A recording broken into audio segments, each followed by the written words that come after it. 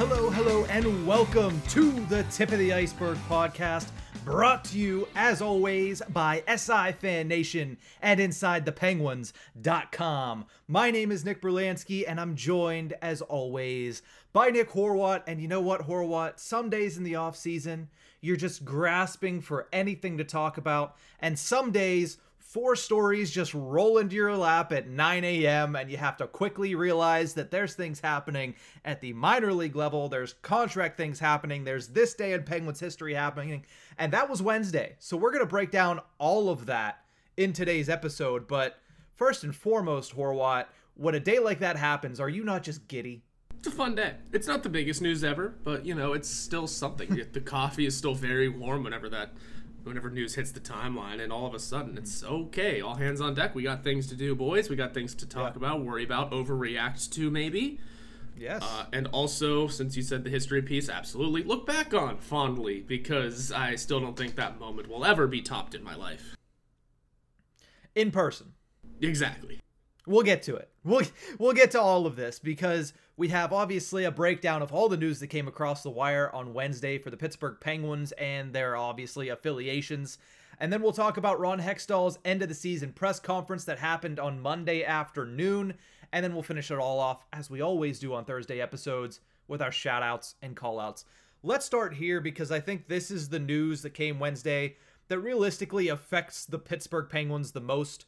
And that is extra details from Bryan Rust's contract.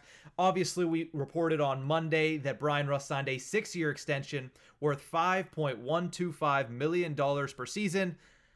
The first 3 years of that, what we didn't know then and we do know now, is the first 3 years of that has a full no-move clause. So does that change your overall opinion of this contract by Bryan Rust at all? I mean, it has to a little bit, right? Because with the original deal, the fact that there were it is the original deal.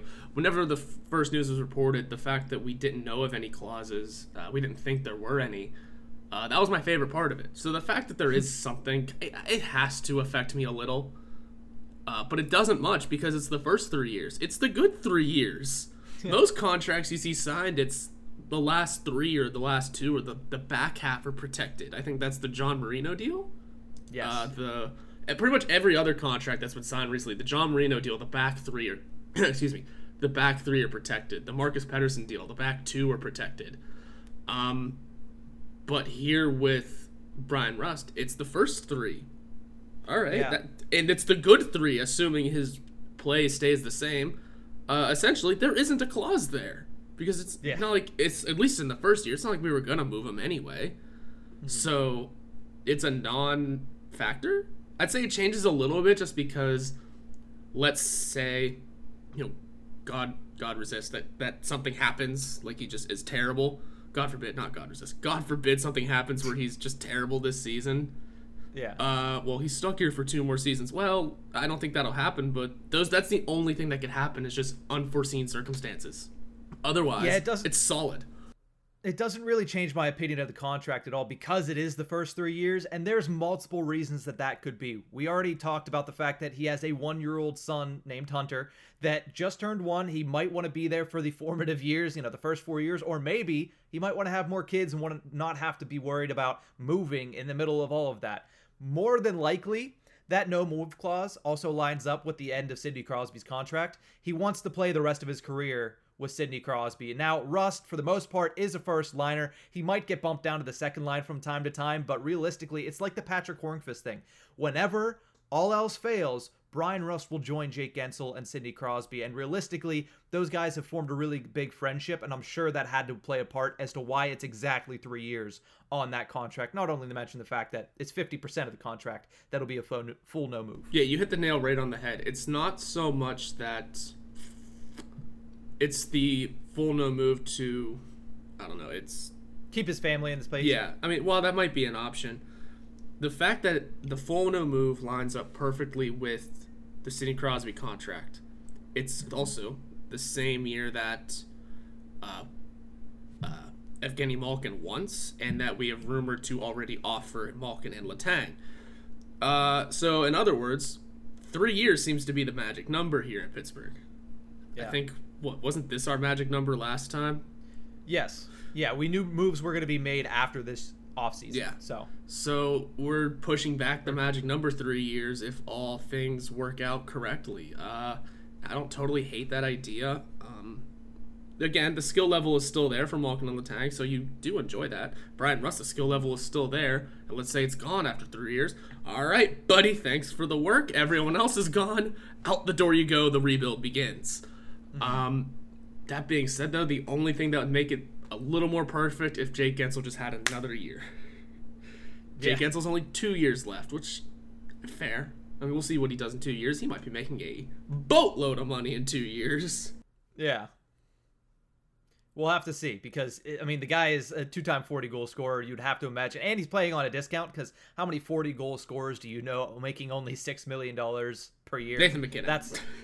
I mean, yes, but that's already highly been discussed about how much of a team-friendly deal that was. But nonetheless, more contract details on the Bryan Rust deal. Again, doesn't really change our opinions on it because it's the first 3 years. It lines up with Crosby's contract, and honestly, it's probably going to be the most productive 3 years of the deal, so who really gives a crap? Yeah, no, it's perfect. And that lining up perfectly is even better. Let's talk about another thing that happened on Wednesday, because a lot of things did happen, and this one is Juuso Riikola. Big fans of Juuso Riikola on this show. We always pined for him to get more times, more opportunity, more chances at the NHL level, and it never really happened, and finally, the cord has been cut. We were all kind of dumbfounded when Riikola signed that 2-year extension a couple seasons ago as to like why he would want to come back, and realistically, the Penguins, why they would want him. Because it is, I guess, injury insurance because he's a guy that can step in, but he was pushed so far down the lineup. I think this year he was considered to be the 10th or 11th defenseman on the Penguins depth chart. And he only played in, a couple games this year, if any. He played 80 total over the 4 seasons, but he will be taking his talents to the Swedish Hockey League back in Europe for IK, I'm going to mess this up, IK Oshkarshamn. Close enough. Something like that. I'm not great. He played 5 games this year, by the way. He played 1 more than P.O. Joseph. 1 more than P.O. Joseph, 3 more than he did the previous season. Whenever he was on the taxi squad. Yeah. And that's the other part, too. We plummeted his potential by not even using him in the AHL until this season. Mm-hmm. That was the painful part, is because almost all of last year he was sitting on the taxi squad getting no playing time. While the taxi squad was good for the time and should have still been used a little bit this year, we knew the kind of players that were on there, the Taylor Fedun types, the Juuso Riikola types, where either the team doesn't like him or there's no more growth and potential. He's just a borderline player. Mm-hmm. And I'd say Riikola, we kind of dumbfounded and made both of those. So yeah, it hurts for him, but you know what? Man, I called it. I said he's going to Europe. Well, I think you may have said it first. A long time ago. Either way, that's what ended up happening, and it's weird because it seemed like the Pittsburgh Penguins, when thinking about Juuso Riikola, basically saw him as a guy that couldn't make the jump because they never gave him the time to really acclimate himself to the NHL game. He basically would be, all right, he's great. He has nothing more to do in the AHL. He's a fantastic AHL defenseman. But they never thought he could make that jump, and they even stalled him out, I think, in his progression by playing him at forward for a handful of games. It was a really weird thing where when I watched Juuso Riikola play, I was like, okay, he can move the puck very well. He has a great shot. It seemed like he was hesitant to use it, but he did have a good shot. He was a physical defenseman that took pucks off of sticks whenever he tried to lay the body. But they just never use them. And then the times that they would just say, hey, instead of doing, which is a strategy used a lot in the NHL, instead of saying, hey, we're going to do 11 forward, 7 defensemen, they said, you know what? No, we're just going to force a defenseman to be our 12th forward. And it didn't make sense ever. And it's never going to make sense to me when I look back on it. But I do hope Riikola can find a little bit of success in Sweden. And I do wish him all the best. Honestly, I think this is 2 years past when I expected it to happen. I totally forgot we played him at forward. When was that? Was last year, right? That was parts of 2 seasons. Because last year he only played 2 games, remember. It was 2 seasons ago where he played, I believe, 3 or 4 games at forward. Brilliant. You know what? Maybe that's why Mike Sullivan keeps getting snubbed for Jack Adams, because people don't forget that you played a defenseman in the forward position. This isn't Brent Burns we're talking about, and that's also the other way. Forwards can turn into defensemen way easier than defensemen can turn into forwards, I think. Or at least that's what we've seen so far. We've seen it, but I mean, that's a much larger discussion about the minutia of each different position and how you play it. Yeah, that being said, you know what? He got a decent deal, though. He got paid a pretty good amount of money to coast around the AHL last season, to sit in a press box and practice with 4 other guys most of the season. I mean, you know, it's you feel for the guy, because obviously he wanted his chances in the NHL, but just things couldn't turn around for him for whatever reason, whether it be his own skill, whether it be Mike Sullivan's coaching antics, or even Jim Rutherford, Deron Hextall's antics. Sucks, but you know what? I mean, it is what it is sometimes. It is. And here's the thing.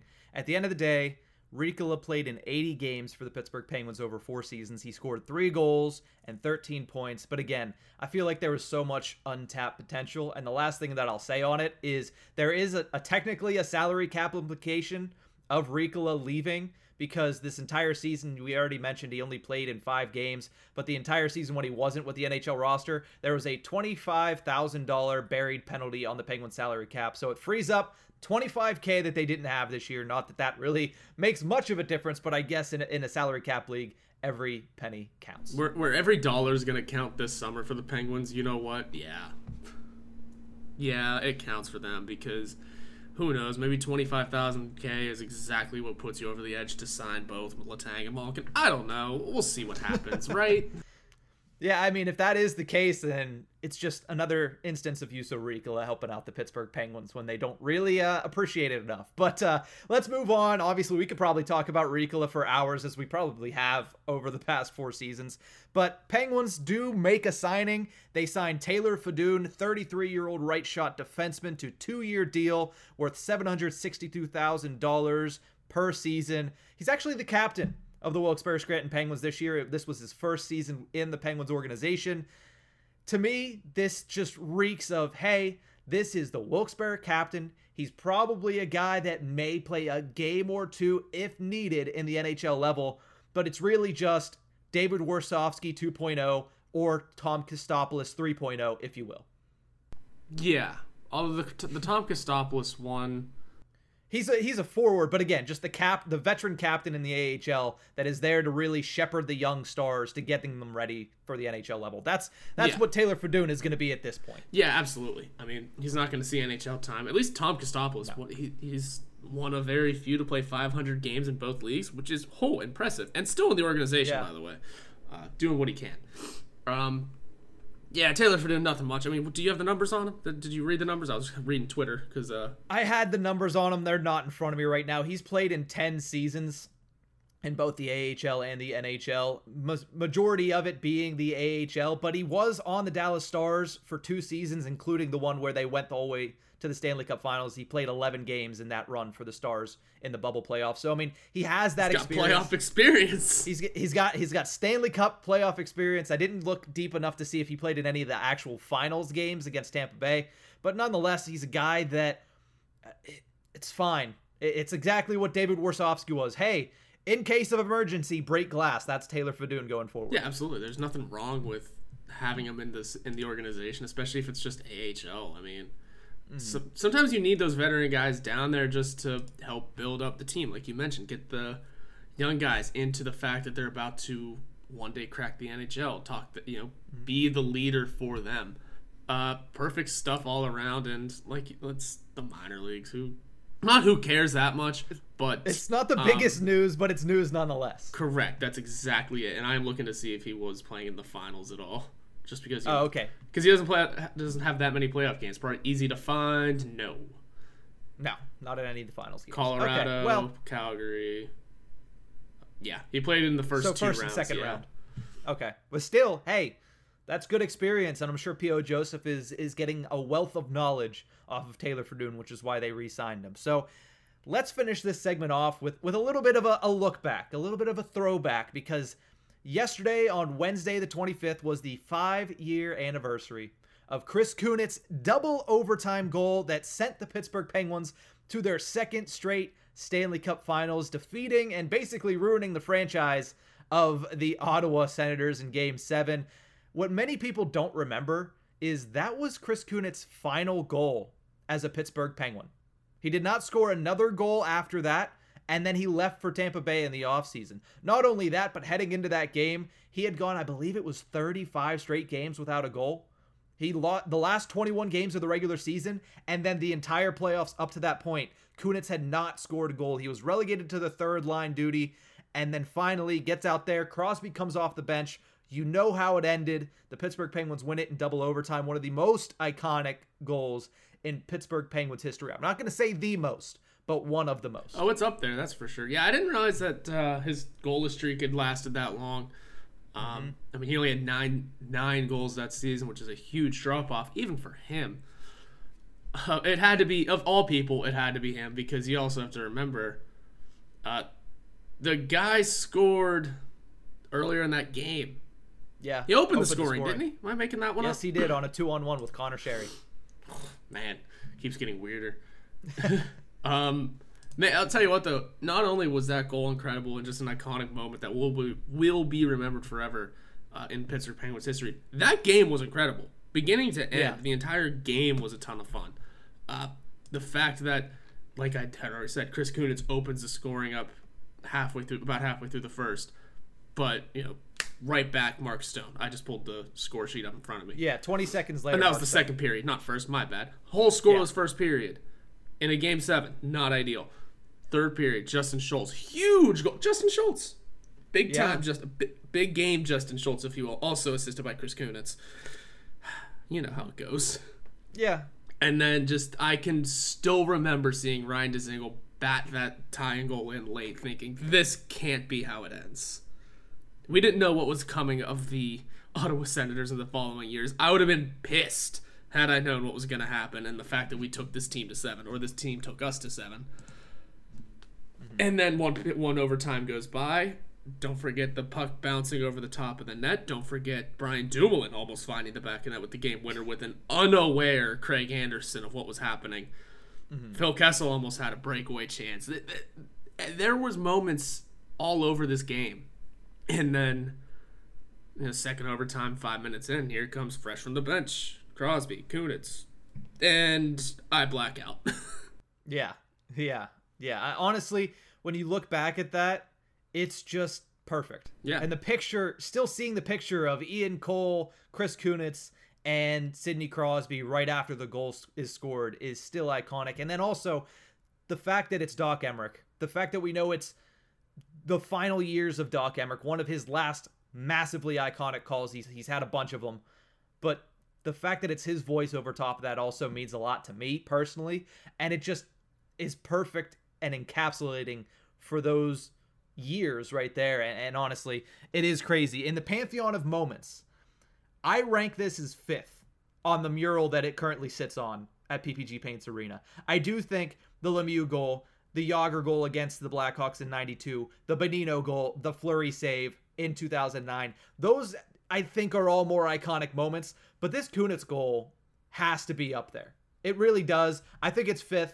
I really think everything else is above it still on that mural, but I can't take too much away from Kunitz because I did bash him that entire season. And then, of course, he goes out and does that and forever just writes his name into the history books of the Pittsburgh Penguins. I would say it's higher than 5th. The Mario goal may never be topped. Let's just start there. Yes. That Jágr goal, I think that one drops a little bit for me. Just because, maybe because they swept the Blackhawks. They swept the Blackhawks, and because the Lemieux goal, while the winning game in that series was an utter blowout, 8-0. 8-0. That goal happened early. It was like game 1 or 2. It was in game 1, I believe. Yeah, that he scored that goal. Which I can't remember. I wasn't born. It's yet, I've heard this argument, not to tail this conversation on a little bit longer, but I've heard the argument that the Bobby Orr goal is overrated. And I can agree with it because it was game 4. It was to sweep. If you lost that game in that overtime, you were going to turn around and win in game 5 anyway. Like, wow. You beat a Blues team that was, what, in their first or second year?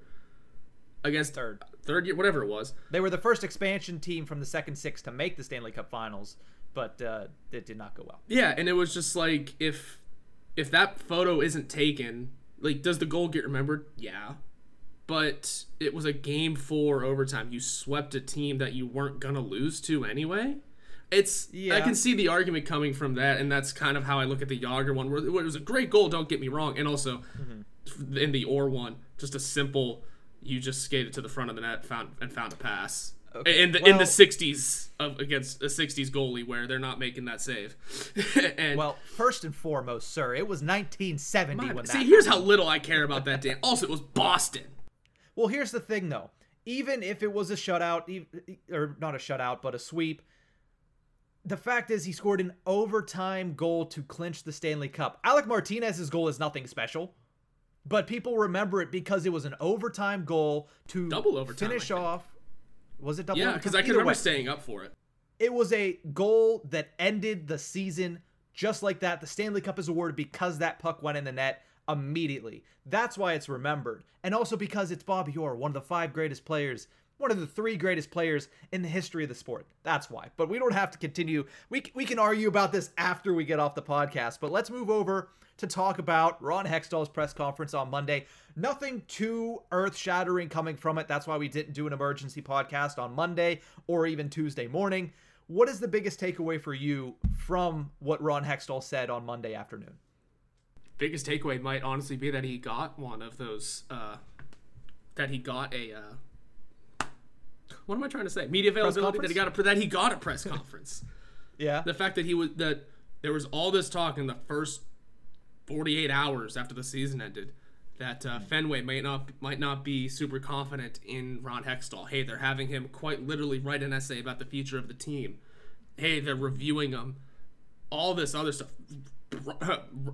Brian Burke might not make it out of the summer. All of this was happening. Hey, they need to still find a new CEO. Yeah. All right, maybe Hextall's out the door. Well, then a signing happens. Okay, maybe he's sticking around. He got a press conference. Yeah, he's sticking around. I think that was my biggest takeaway. Everything that was said was going to be said. Yeah. Hey, we got to talk about the Rust signing. Obviously, we want to keep Letang and Malkin around. Those things are going to be said. Just like in all the exit interviews with the players, it's, well, I'd like to stay here. Well, yeah, what are you going to say? Oh, yeah, I want to leave. What's Hextall going to say? Yeah, we're not trying to resign. I mean, I guess you could. I guess some GMs will say, like, we're not trying to re-sign certain guys. They're gone. Get used to it. Whereas in this one, we know the fan base. We know the media in this town. He's going to say we're going to try and re-sign them. That is the top priority. But then the real takeaways here, going after the Rangers? Good stuff. Yeah. That's the stuff. When he went after the Rangers about the hits, basically saying there was intent. Whether there was intent to injure, it's a different story, but there was certainly intent to do something there. Basically saying that he thinks that Trouba is going out there and headhunting. But and I could talk about that later. Yeah, my biggest takeaway from that was actually the Malkin Letang thing. You knew he was going to say it, but the amount of times that he went back to the well. They are our priority. They're our priority. They're our priority. Clearly, nothing else is getting done this offseason until we know the fate of those 2 players. That's what I think. We saw news early on with the Brian Rust signing. We saw the Taylor Fedun signing, making me excited. But we're not going to see anything else, really. And in my opinion, when you look at that, and when you look at the way that they're trying to sign them, and this might be old takes exposed in a month or 2, they may only be able to return one other forward if they sign those 2 guys. You might have to pick from Kapanen, Rodriguez, Heinen, Raquel. And maybe Raquel won't even, there might not even be enough money for Raquel. You don't know what's going to happen, but the biggest takeaway for me is that is so much of the priority that we may not see something else get done beforehand. I might be wrong, but that's the feeling that I got whenever he kept going back to the well like that. So one thing that's fun about Cap Friendly now, the dates have been updated. We have $23 million in cap space. Thank God. I hated doing that math every time because I would keep forgetting. Yeah. But $23 million. Current cap space is at $23 million. 23 here. You want to make it even better? It's almost 24. It's 23,958. 158. We have damn near $24 million to work with here. Yes. Suddenly, not that it's, difficult. Suddenly, figuring out numbers for these guys becomes a lot easier. All right. Offer some numbers up. Keep it under 24. Go. Yeah, but there's also so many holes to fill. There is. That's a big thing. There is. And for me, when you hear that there's $24 million in cap space, my immediate reaction is I'm going to say both of them average around 7 is probably what they come in at, which means you have $10 million to sign the rest of the team, basically. You're right. And who does that include? Well, you're talking about Raquel. Backup goalie. Backup goalie can get for league min. There's $1 million. Then you have to... Unless they bring in Marc-Andre Fleury, which we'll talk about on Monday. Bullshit.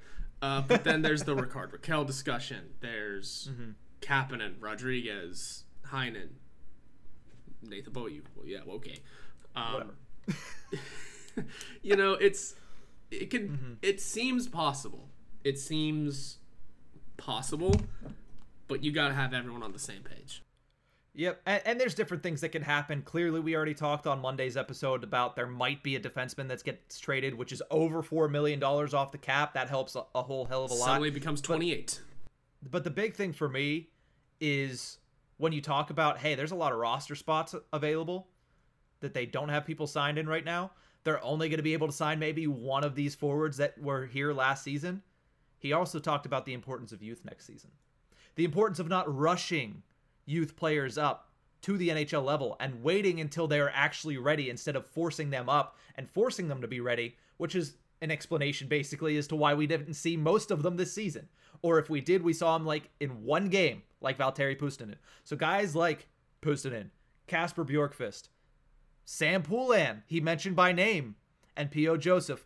That's something else that I took away from it. I wrote a dang story about it. But that's something else that I took away from that press conference is that we will be seeing a youth movement coming next season. Thank you. 2 years late, but thank you. Finally. We're wanting to see a focus on the youth for a lot longer than right now. The interesting part is the fact that we're focusing on a youth movement, correct? But man, are we also worried about keeping the core together? And that is a hard bridge to cross nicely. That's kind of why I wanted to focus on the youth movement while we still had definite time with Malkin and Letang. Just implement guys like Poulin, Bjorkqvist, all these guys. A year to 2 years ago. No, maybe just last year. Who knows? Well, Poulin was only 18 2 years ago. And P.O. Joseph was only 20. Right. So, that's something I have to keep reminding myself is that these guys, specifically guys like Poulin and Joseph, I mean, Poulin's 21 years old, Joseph's 22. That is so vastly young at this point. I think I always forget that because of how good some young players in this league are right off the bat. I mean, Matthews was basically a 17-year-old scoring 4 goals in his debut. Now, these guys aren't going to be anywhere close to that. But at the same time, so many young players have been making quick impacts that you forget that just about 6-7 years ago, this is the path that most prospects took. A Jake Gensel didn't come up till he was 23 or 24. A guy like Brian Rust was in the same boat. So it is interesting, especially when I go back on the Brian Rust thing when he signed. I was like, wait, we drafted him in 2010. You have to tack on 4 years for college for a lot of those guys too, like Gensel. Yes. Like Rust. Both of them played college for 4. Teddy Bluger played college for 4 years. You have to remember that part too. And we also have we've also just been gifted the fact that our best player came in and broke and set records at 18, 19. He's the only teenager to win a scoring title. He's the youngest captain in franchise history. He was 21. He's the youngest captain to win a Stanley Cup. We're also just ingrained in that Crosby did so much good at such a young age that we're thinking, all right, 20 is your time. I look at 30, and maybe this is just the Crosby thing. I look at 30 as, all right, it's the back half. Here's the back 9. Here's where the play starts deteriorating. Meanwhile, we just signed Rust for 6 years at the age of 30. Part of my brain goes, he's old. The other part is, what are you talking about? So There's so my brain hates itself right now, but you get what I'm saying. It's, you look at the big three to start their age with, especially when you realize it's a young man's game now. Mm-hmm. And your mind just kind of has to just learn that when it comes to certain things, like Bryan Rust, the age doesn't matter, it is the production. Like Sidney Crosby, Malkin, the age doesn't matter, it is how much they can still produce and still look good doing it. Letang in there too. It's not about the age. Although it does when you look at length of contracts. To me, when I look at this, Hall of Fame talents like Crosby, Malkin, Letang, take that on a year-by-year basis. But for most players, and Rust falls into that category, the age of 32, personally, is when alarm bells start going off in me that, hey, we're going to start regression here. 32 years old. Yep, they're going to regress at this point. Crosby's a different story because he's a freak of nature. Letang is a freak of nature. Malkin is a freak of nature. We've also seen great players not be able to extend their play late into their 30s or into their mid-30s. Jonathan Toews has fallen off a cliff. I mean, he's still all right, but he is nowhere near as good as he was when he was winning Stanley Cups back in 2010 to 2015. So the age of 32, to me, unless they are a Hall of Fame, surefire, top 10 of all time like Crosby, or like a Sure Fame Hall of Famer like Malkin, or a Penguins Hall of Famer like Letang, 32 is the age that I look at it and I say, okay, we really need to start paying attention to his regression because it might be coming really sharp, similar to what we've seen from Brian Dumoulin as of late. Yeah, I've been saying Letang's going to fall off a cliff for what, 4 years now? Yeah, this man, and he's only gotten better. Yeah, so way to go, Chris. And that being said, with the youth movement, yeah, I just have to, maybe I've been wanting to see these young players play with these older guys just so they are ingrained in the system and ingrained in the NHL game with some veterans that can really leave some lasting impressions and that they can take the reins. Maybe that was my thought process here. Well, now the time is up for what, maybe possibly the time is up on Letang and Malkin. So who knows if they're going to have that NHL experience with them. Only time will tell. But again, still seeing a youth movement come up, it's good. It is exactly what we want to see. If nothing else, they're going to play with Sidney Crosby. And I think that's at least bare minimum, right?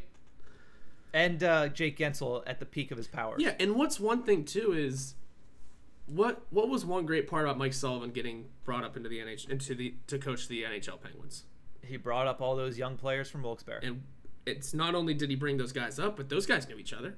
Those guys knew what they were all about. Why do you think it was our depth pieces at the time? Bryan Rust, at the time Jake Gensel to an extent, at the time Tom Kuhnhackl, Scott Wilson, these guys that Carter Rowney, we're never really going to talk about in the hallowed grounds of Penguins history, but we're going to discuss as those were the depth pieces that knew each other for years.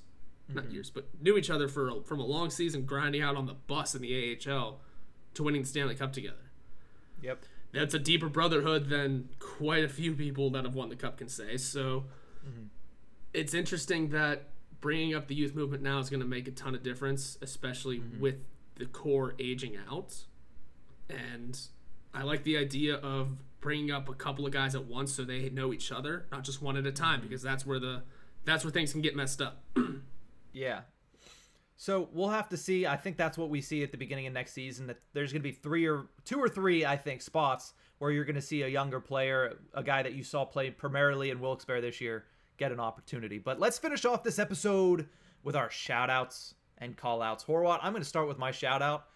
Can it be anybody other than Andrei Vasilevsky at this point of the Tampa Bay Lightning? He had a 49-save shutout of the Florida Panthers in Game 4 to sweep the President's Trophy Panthers out of the playoffs. The Lightning, for the third straight year, advanced to the Eastern Conference Finals. That was the first time all season that the Panthers were shut out. In the highest stakes game, Andrei Vasilevsky went out there and stopped them on 49 shots. That is the second most saves in a series-clinching win in NHL history, behind only just Patrick Waugh.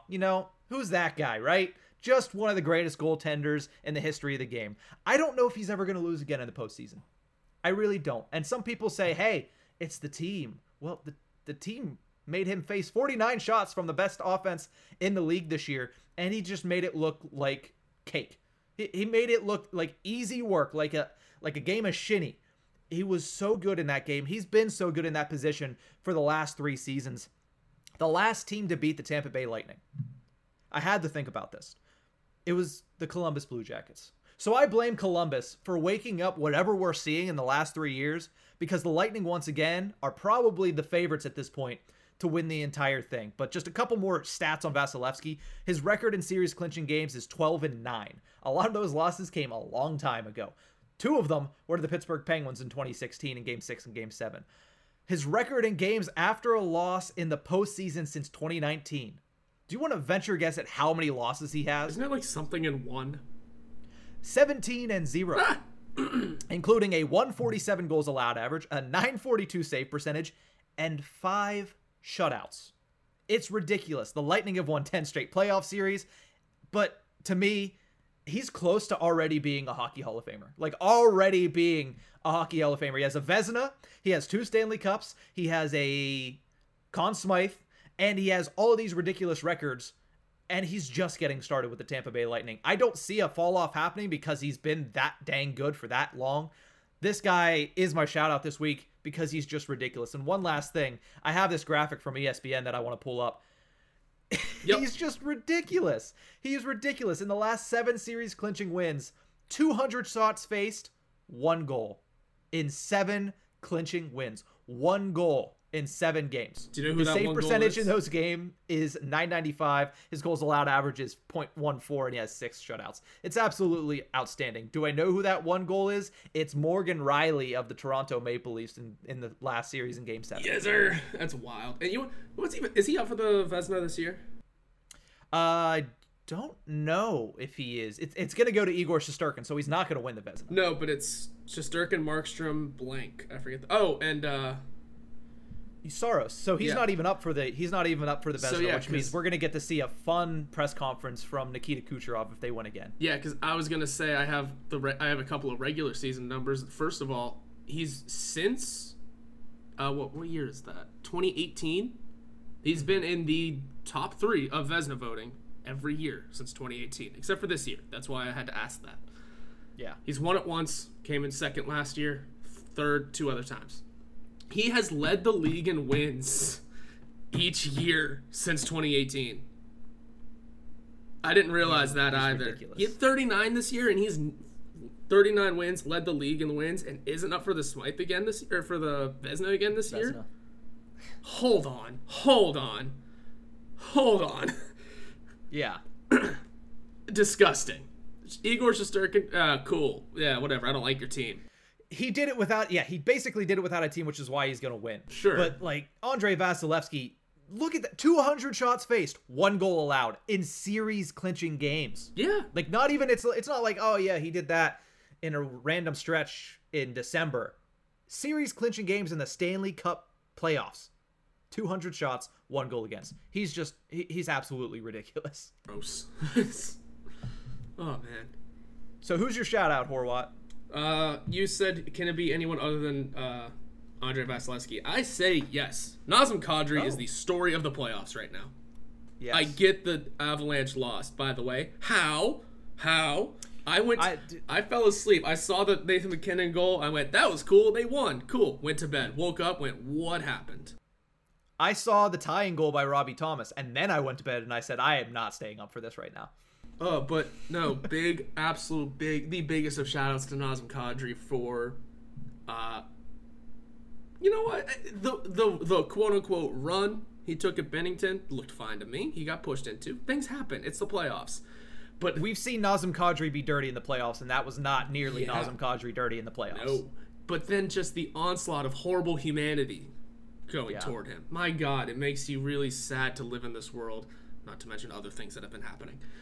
Oh. My God. To the point where police have to get involved. First of all, it was Alan Walsh tweeted, whenever that kind of thing happens in English soccer leagues, police do get involved right away. Mm-hmm. So the fact that police had to get involved, the fact that police had to stand next to the Avalanche's like dressing room walkout area, I forget what it's called, like the runway to the ice. Yeah. Disgusting stuff from St. Louis. And then what does he do? Goes out and just gets assaulted the entire game. I appreciated that. I think it was you and a couple other people tweeted once David Perron opened the scoring, tweeting about David Perron not being able to do that in Pittsburgh. Oh, guess what? I wanted to say, man, this tweet aged like milk because you saw what he did for the rest of the game, and that was lose his mind over Nazem Kadri, who, by the way, Whew, well, like I said, went on to score not once, not twice, but 3 times in front of a St. Louis crowd. Avoid an elbow from David Perron after scoring, and just get assaulted by him the entire game. And nothing against David Perron. Have fun. Go out and play Game 5. Biggest of shout-outs to Nazem Kadri for being the better human and better hockey player in every form of each word against St. Louis, because that was so much fun, and I'm damn sad they didn't win. It'll be even sweeter when they win in St. Louis and Nazem Kadri scores the game winner. Yeah. Because these stories write themselves. I'm glad you brought up David Perron and the reaction of the Blues fans to the Jordan Binnington thing, because that is my call out for this week. Because, David Perron, I get it. Kadri injured Jordan Binnington, who was playing extremely well and was giving that team a chance to potentially stay up with the Avs in that series, because he played so well against, who did they play? The Wild in the first series. He had played well up to that point in that series. I get it. It was less than clean. It wasn't squeaky clean. But, and I also get Kadri has a history, especially in the postseason. But, come on. That was not malicious and intentious. And I'm sure you're going to talk about intent in your call out, because I know where you're going with it. But the police presence outside of the hotel due to racial threats and insults is unacceptable. I understand it's not the entirety of Blues fans. I'm not casting aspersions on the entirety of that fan base. But the select few that did, you are the scum of the earth. That is unacceptable, and you should not even be allowed back at Enterprise Center. If they even were at Enterprise Center in St. Louis, you should not be allowed to go to any NHL event if you're that blatantly just horrible as a human being. That, and then the Perron stuff on the ice. They tweeted about the NHL player safety said, $5,000, the maximum allowable for the cross-check. The third cross-check that Kadri took on that entire sequence. And I thought you were going to talk about that quote tweet where I quote tweeted and said, okay, now what about the aggravated assault? Because he jumped on him, was punching him in the face. Kadri was it's not like he was fighting back. And it was one of the worst things you'll see on NHL. I mean, you'll see worse stuff, I'm sure. But like that's just not acceptable from a guy like David Perron, who, listen, he had 2 goals. He had a hat trick earlier in this playoffs. He's been great all offseason or all postseason for the St. Louis Blues. But that is just, it was disgusting. It was awful. And the fact that the NHL player safety was basically like, yeah, we'll give him a $5,000 fine. I'm sure there's people in that locker room that are paying that fine off for him. I'm sure Jordan Binnington will probably pay that fine off for him. He's going to put the $5,000 in a water bottle and throw it at him. Also, forgot about that part of the story.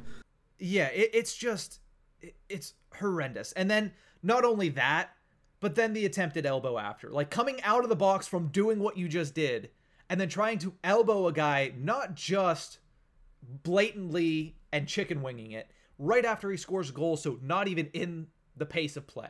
So it was just awful. I hope the Avs end it in 6 in St. Louis just to rub it in their face. I hope Nazem Kadri scores an overtime goal to end it. Like I said, these stories. That's what I'd love to see. Yeah.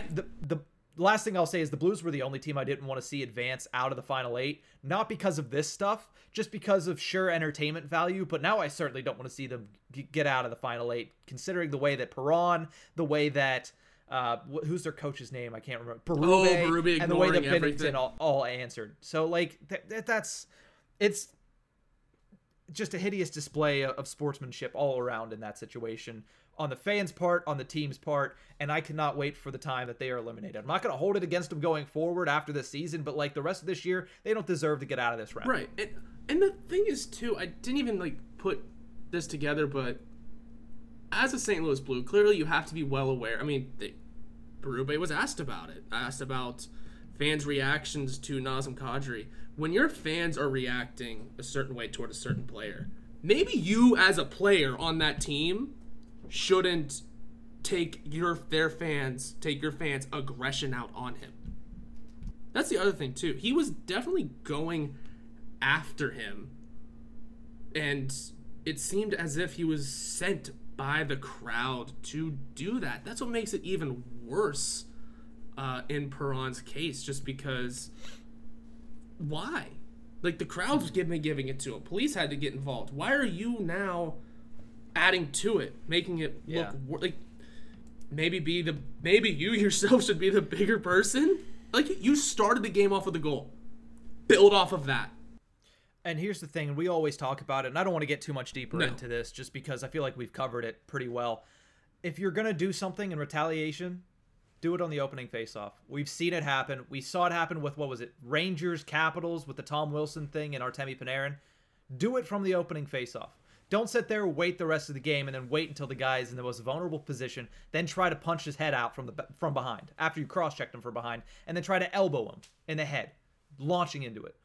It was disgusting. It was chicken crap is what I'm going to say, because if you're going to do something, do it at the beginning of the game. Don't wait till the second, third period. Don't wait till, oh, he just scored a hat-trick goal, I'm going to try to knock him off his pedestal, whatever. It's chicken shit is what it is, honestly. It is. It's gross. And so what's your call out to end this all? Man, you know what? Sometimes hits to the head are accidents. I get it. There are accidents. Sometimes guys are falling. That's fine. But when it's the same person every time that is committing the violation, come on. There's a track record here. Jacob Trouba. I don't care if the Crosby one was intentional. I don't care if the Jake Guentzel one was intentional. Now we can add Max Domi to the list. No matter what, intent or not, it's always him. The elbow is always cocked for some reason. It is always flying out afterwards for some reason. Okay, maybe Max Domi was falling, you know. Maybe Jake Guentzel's head just happened to get in the way of an elbow. And maybe Crosby didn't actually get hit in the head. All of it. So be it. Why is it always this guy? Why is it always him? This isn't a Tom Wilson thing where it's a little more egregious. This is a Jacob Trouba thing where it is, hey man, it's always him. It's always him. Why is it always him? Maybe we should, I don't know, crack down on things. NHL players' safety not doing their damn job as always. Yep. So, yeah, with the whole Trouba situation, you can say he's falling, you can make all these excuses, but essentially, you can only make so many excuses before 3 times within the span of 4 games is a little interesting at the very least. It's the same guy. And here's the thing, the worst of all of them, even though it's the only one that didn't really end in an injury, was the Guentzel one. His back is turned, you launched and hit him in the back of the head. Guentzel was standing straight up. Guentzel was immobile. He wasn't not moving, and you still did that with your elbow. So, yeah, that might be why that one was actually called. But still, you do it to Crosby in a time, and the timing is also off too. Because you did it to Crosby when your team was down 3-1 in the series, down 2-0 in the game, and you had no answers for Sidney Crosby. That's one thing. You did it to Domi a game after your coach said, I don't like the crap that they're doing. I don't like what Domi's doing. I don't like all of this stuff. And you know what? If they want to play that way, we have the guys that can play that way too. You can watch. And guess what? The next game, Domi gets elbowed in the head. Basically, I'm sure he was concussed. Like, I didn't follow up on that to see if he was, but I'm sure he was, at the very least, taking a concussion protocol, because even though he was falling, that chicken wing comes out. I gave you, my friend Ryan Flick gave us the medical terminology for that disorder. I don't think he actually has that disorder, but it certainly seems like, at the amount of times that little chicken wing decides to just keep on flipping right out away from his body and making direct contact with somebody's head. So I get it, but at the same time, you can only make so many excuses when the same guy does it so many different times in a short span of time. I really appreciate that Gerard Gallant did say we have the players that can handle that. You're right, you do. Why'd Ryan Reeves only play 11 minutes then? He's the guy that can do it.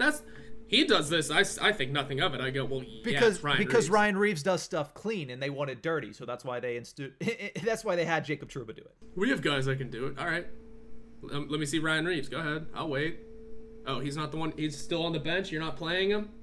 Well, who are you? Oh, you're throwing out of actually a genuinely decent hockey player to throw elbows around. That's not smart, but okay, whatever. Well, Coach of the Year candidate, huh? There's also the fact that this player has the history. Well, not just has the history, but this player has also not been penalized on it. So why stop? Coach of the Why Year stop what's working? Exactly. But that's going to do it for this. That's going to do it for this episode of The Tip of the Iceberg. Thank you so much for tuning in. We'll be back Monday. And you know what? We already talked about it a little bit. If you want to hear a discussion about the potential returns of Marc-Andre Fleury and Phil Kessel, we will have that discussion on Monday. I think Horwat's already given you a nod if you're watching on YouTube as to what his opinion is on that. But we will discuss that on Monday. Basically a game of Would You Rather. But that's going to do it for this episode of The Tip of the Iceberg. We'll see you guys next week. Have a great weekend, Pittsburgh Penguins fans. You can follow the hosts on Twitter at NickHorwat41 and at Nick_Berlansky. You could also follow the show's Twitter handle at Iceberg Podcast.